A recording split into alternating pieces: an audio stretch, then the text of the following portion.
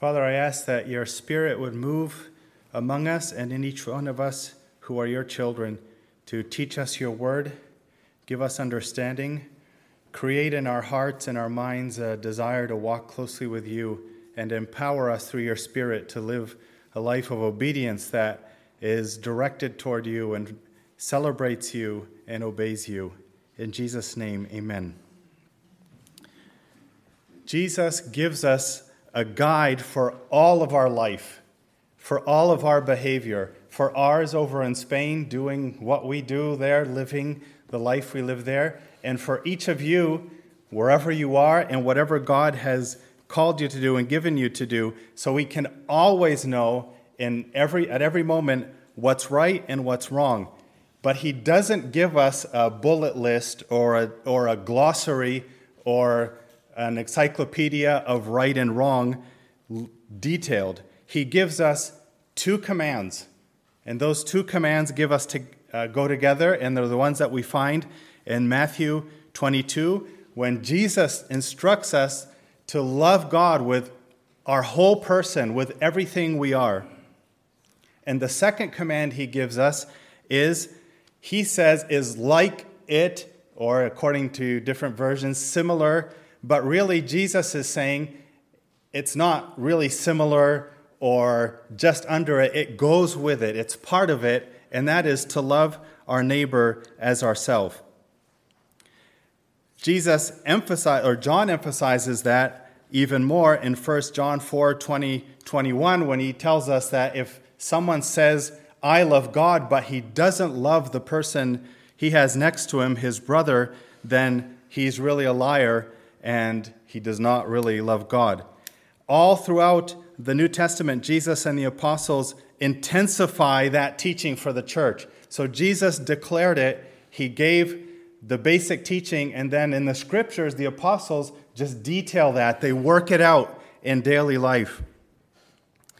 John also says in his gospel, chapter 13, 34 and 35, that he gives us a new commandment, that Jesus gives us a new commandment, that we love one another in the way he loved us, in that same way that we should love each other. So this is the guide for all of our conduct, for our attitudes, for all of life. It's that we love each other in the same way, or following the example of Jesus loving us. That's the measuring rod.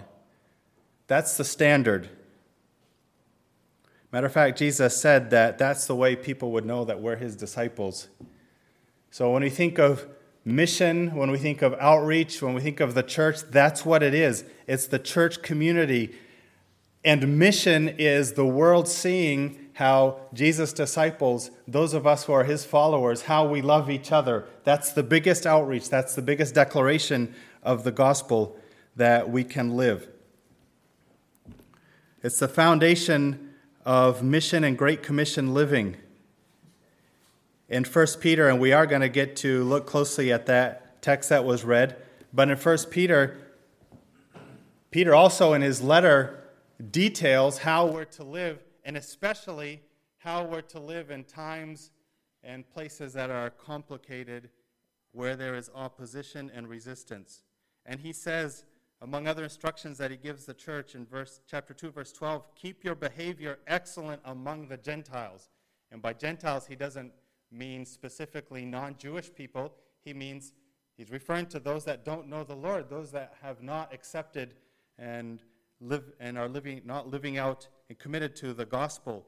And the one thing that the global statement he makes about our witness and our life and our testimony is to keep our behavior excellent among the Gentiles. And every specific instruction he gives in his letter, which if you read the first letter of Peter, it's like he must have written it a year ago for us today, because it's so appropriate and so relevant to what the world around us is like and what our situation as believers is, and the opposition and resistance and just messed up times. All of that was the situation in Peter's day among his readers. And the one statement that he gives is for us to keep our conduct, to keep an excellent life, and the detailed instructions he gives are instructions about how to love each other. And that's what we should be about in Spain, where there, as the video clip mentioned, only around 1% of the whole population of Spain claim to be born-again believers, or evangelical Christians, or however you want to describe it. And in general, there's just a extreme spiritual dryness and resistance. Everything and everybody is secular and takes pride in that. And everything you see here, even in this country, you see the statistics that people who identify as church members or church goers or believers, the numbers are going down in a drastic way. And there in Spain, it's already that way, just extreme dissatisfaction with religion from centuries of Roman Catholic Church dominance, disillusion, cynicism, and just a deeply ingrained sense that nobody needs God. He has no place anywhere if he really exists, and we're good the way we are. So it is worth reading the letter that Peter wrote, 1 Peter, to get a guide for how we should live. And in these verses specifically, he focuses on loving each other. The Christian life isn't a solitary life. We can't live it alone. I don't know how confined anyone was here at any particular time of the pandemic, but it definitely brought to light the difficulties and struggles of not being with people. And especially we as believers need to live in community. In hard times when it's not easy to be a Christian, God's instructions focus on the church. Peter also gives us instructions about how we should relate in other social situations or social relationships, such as our work and family relationships, with toward the government and with those that surround us. He speaks to all that, as you know, but he always comes back to focus on our relationships as believers. And in verse 8, where we started reading, he says to sum up. And he's saying in conclusion, or finally your version might say, and he's going to give us then kind of a summary of everything, something that is relative to all the relationships he's been talking about, these ones we just mentioned. So it's his conclusion. So to sum up what? And he says, to sum up what our behavior should be like, to sum up what all of our relationships should be like, to sum up how we should live in a world that opposes God for the most part, and a world that, besides that, is a very complicated place to live in these days. To sum that up, here's what he gives us. How should we treat each other, and specifically, how we should love each other? What demonstrates love? So if we say, yes, we're followers of Jesus, and yes, of course, we're supposed to love God with all of our heart, strength, and soul, and all of our mind. And yes, we're supposed to love each other. What does that look like? So Peter paints a picture of what love looks like. And I'd just like to work through these verses as a reminder to us, because this is where the rubber meets the road. This is where it plays out. And in times when relationships seem to be dictated and conditioned by politics, views, situations, or sometimes even by suffering, conflict, when all of those things just pressure and bear on our relationships, even with those that are the closest to us, we need to come back to these things, because this is what will guide us. This is our roadmap. This is step by step how to live so that we are truly living out the gospel.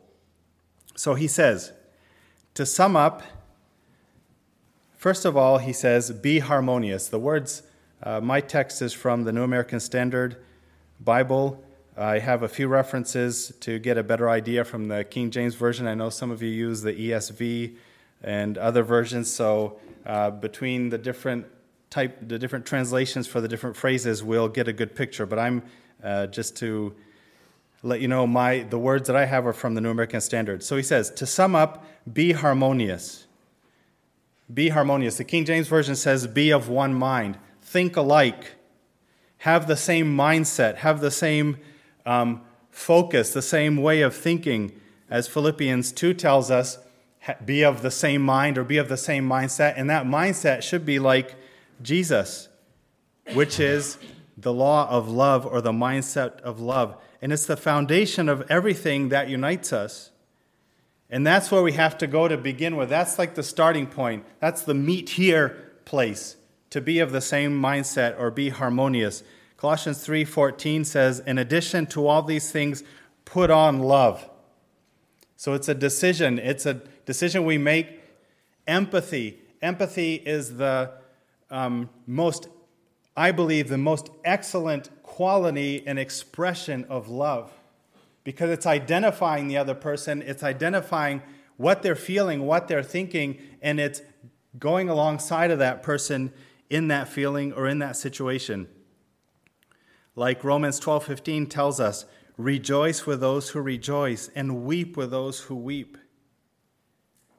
For most of us, this requires effort. I know a few people who do this very well, and it seems to come more naturally and maybe is easier for you. But for me and for many of us, it requires intentionality. The place where our little church was meeting there, we can't meet there now because there are too many of us and we outgrew that. It's basically a small classroom that we were meeting in.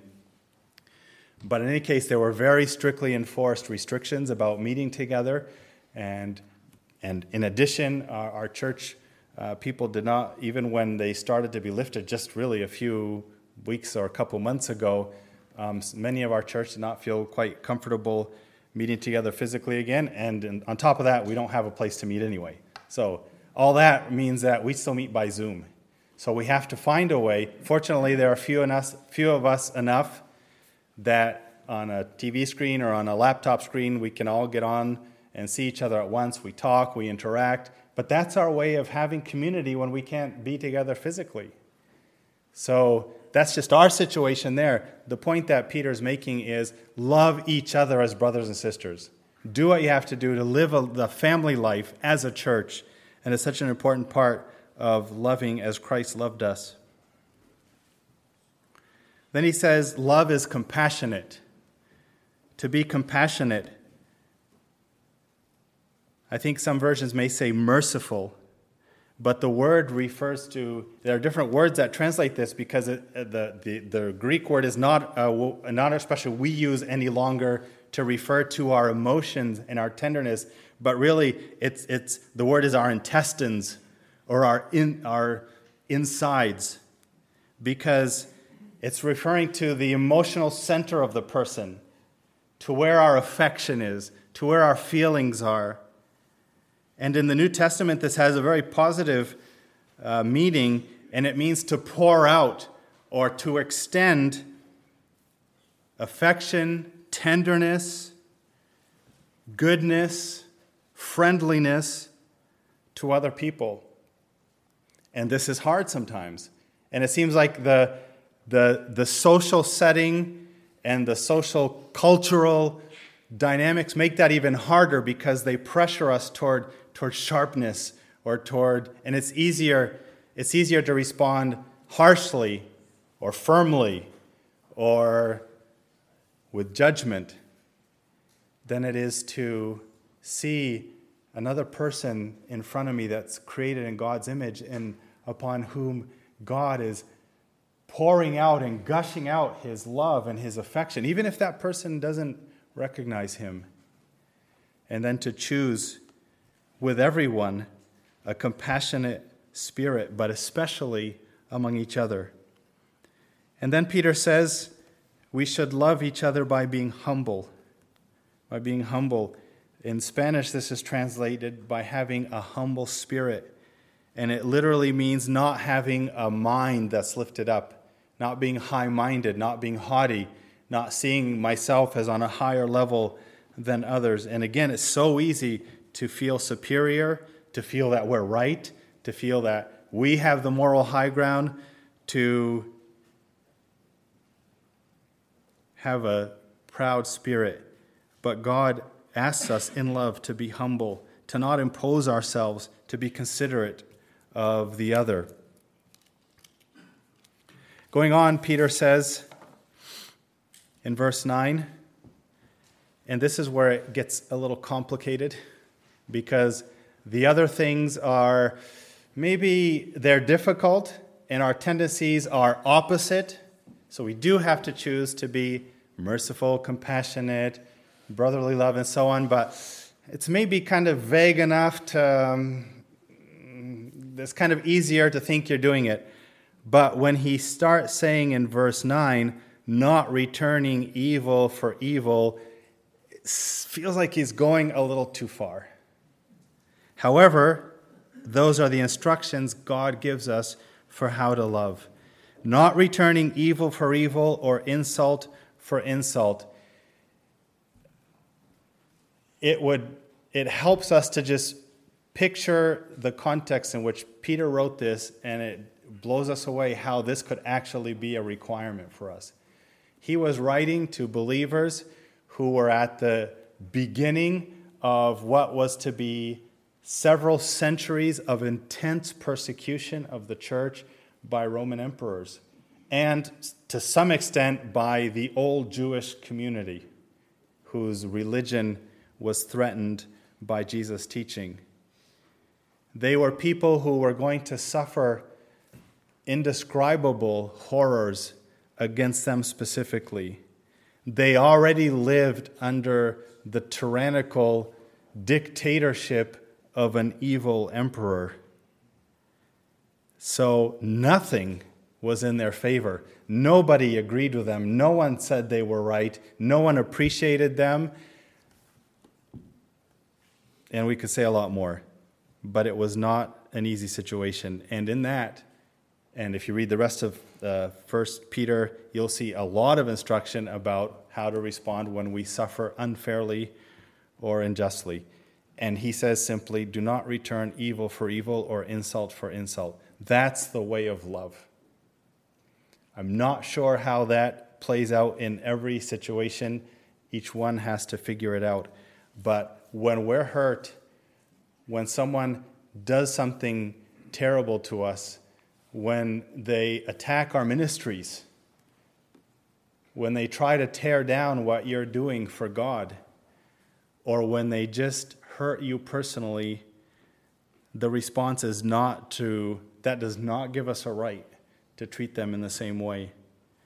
Jesus, again, he taught that from the beginning. In Matthew 5, we won't look at that now, but verses 38 to 48, when he talks about the cloaks and the mile and that kind of thing, the point he's making is don't return evil for evil. Don't have that same mindset in return. Choose the other things instead. Go back to the previous verse and choose those things instead. But it's not, again, as we said before, it's not enough to not do what we shouldn't do.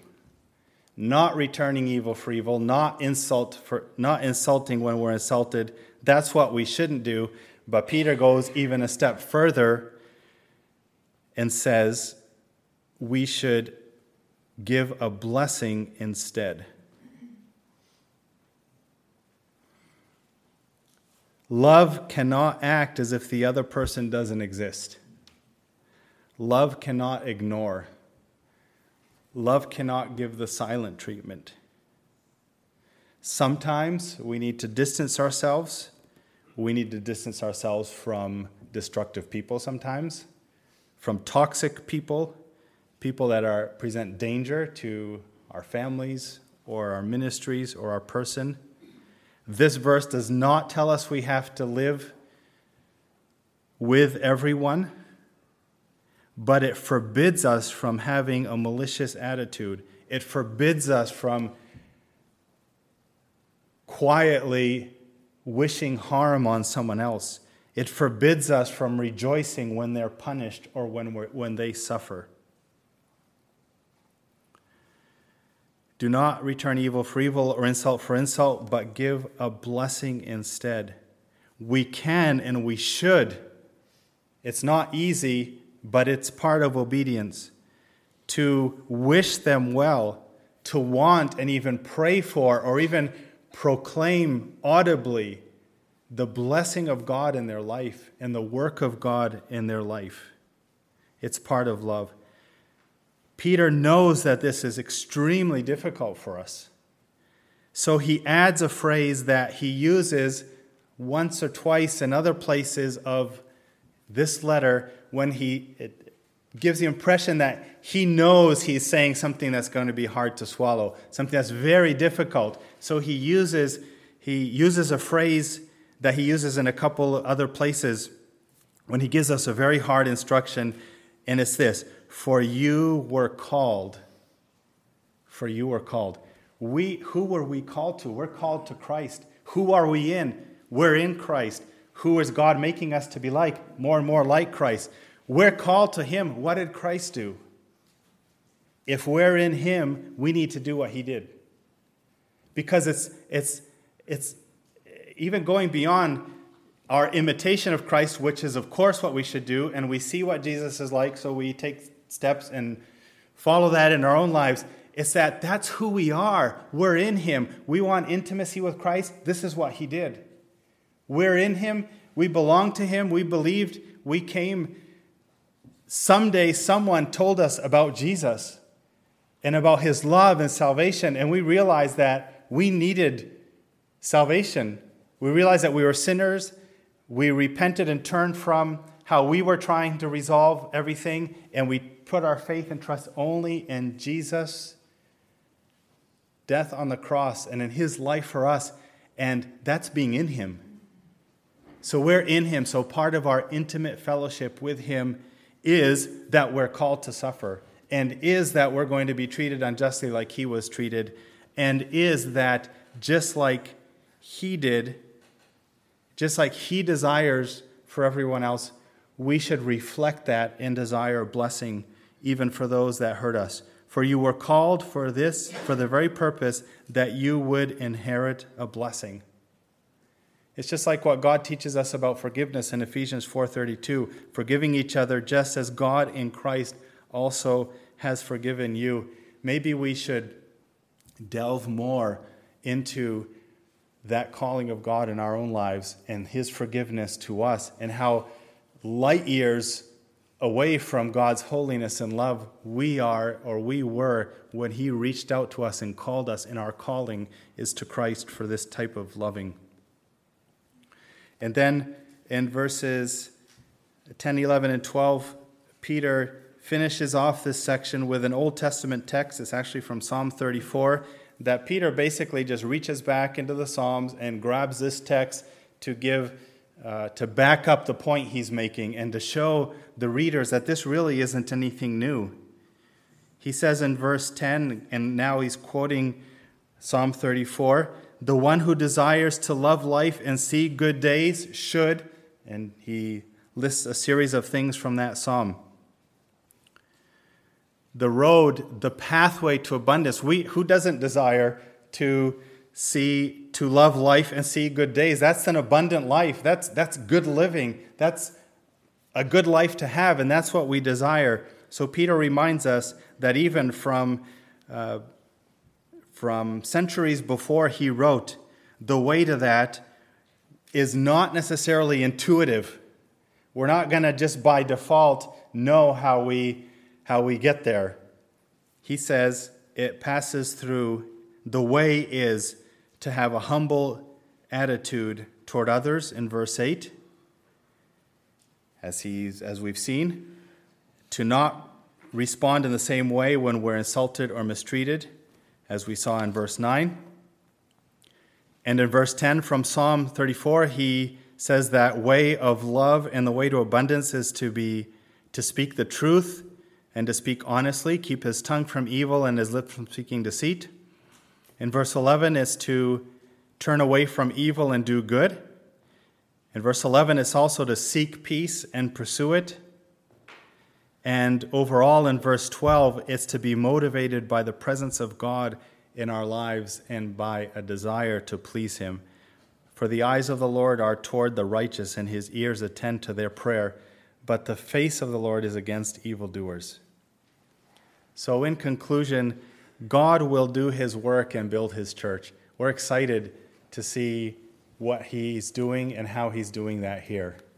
We bless you and celebrate with you everything God is doing in your midst, doing what he said he would do, building his church, as he's doing also around the world, including the northeast of Spain, Catalonia. And he calls you and me to live in love. May God bless and empower you as we follow him in that.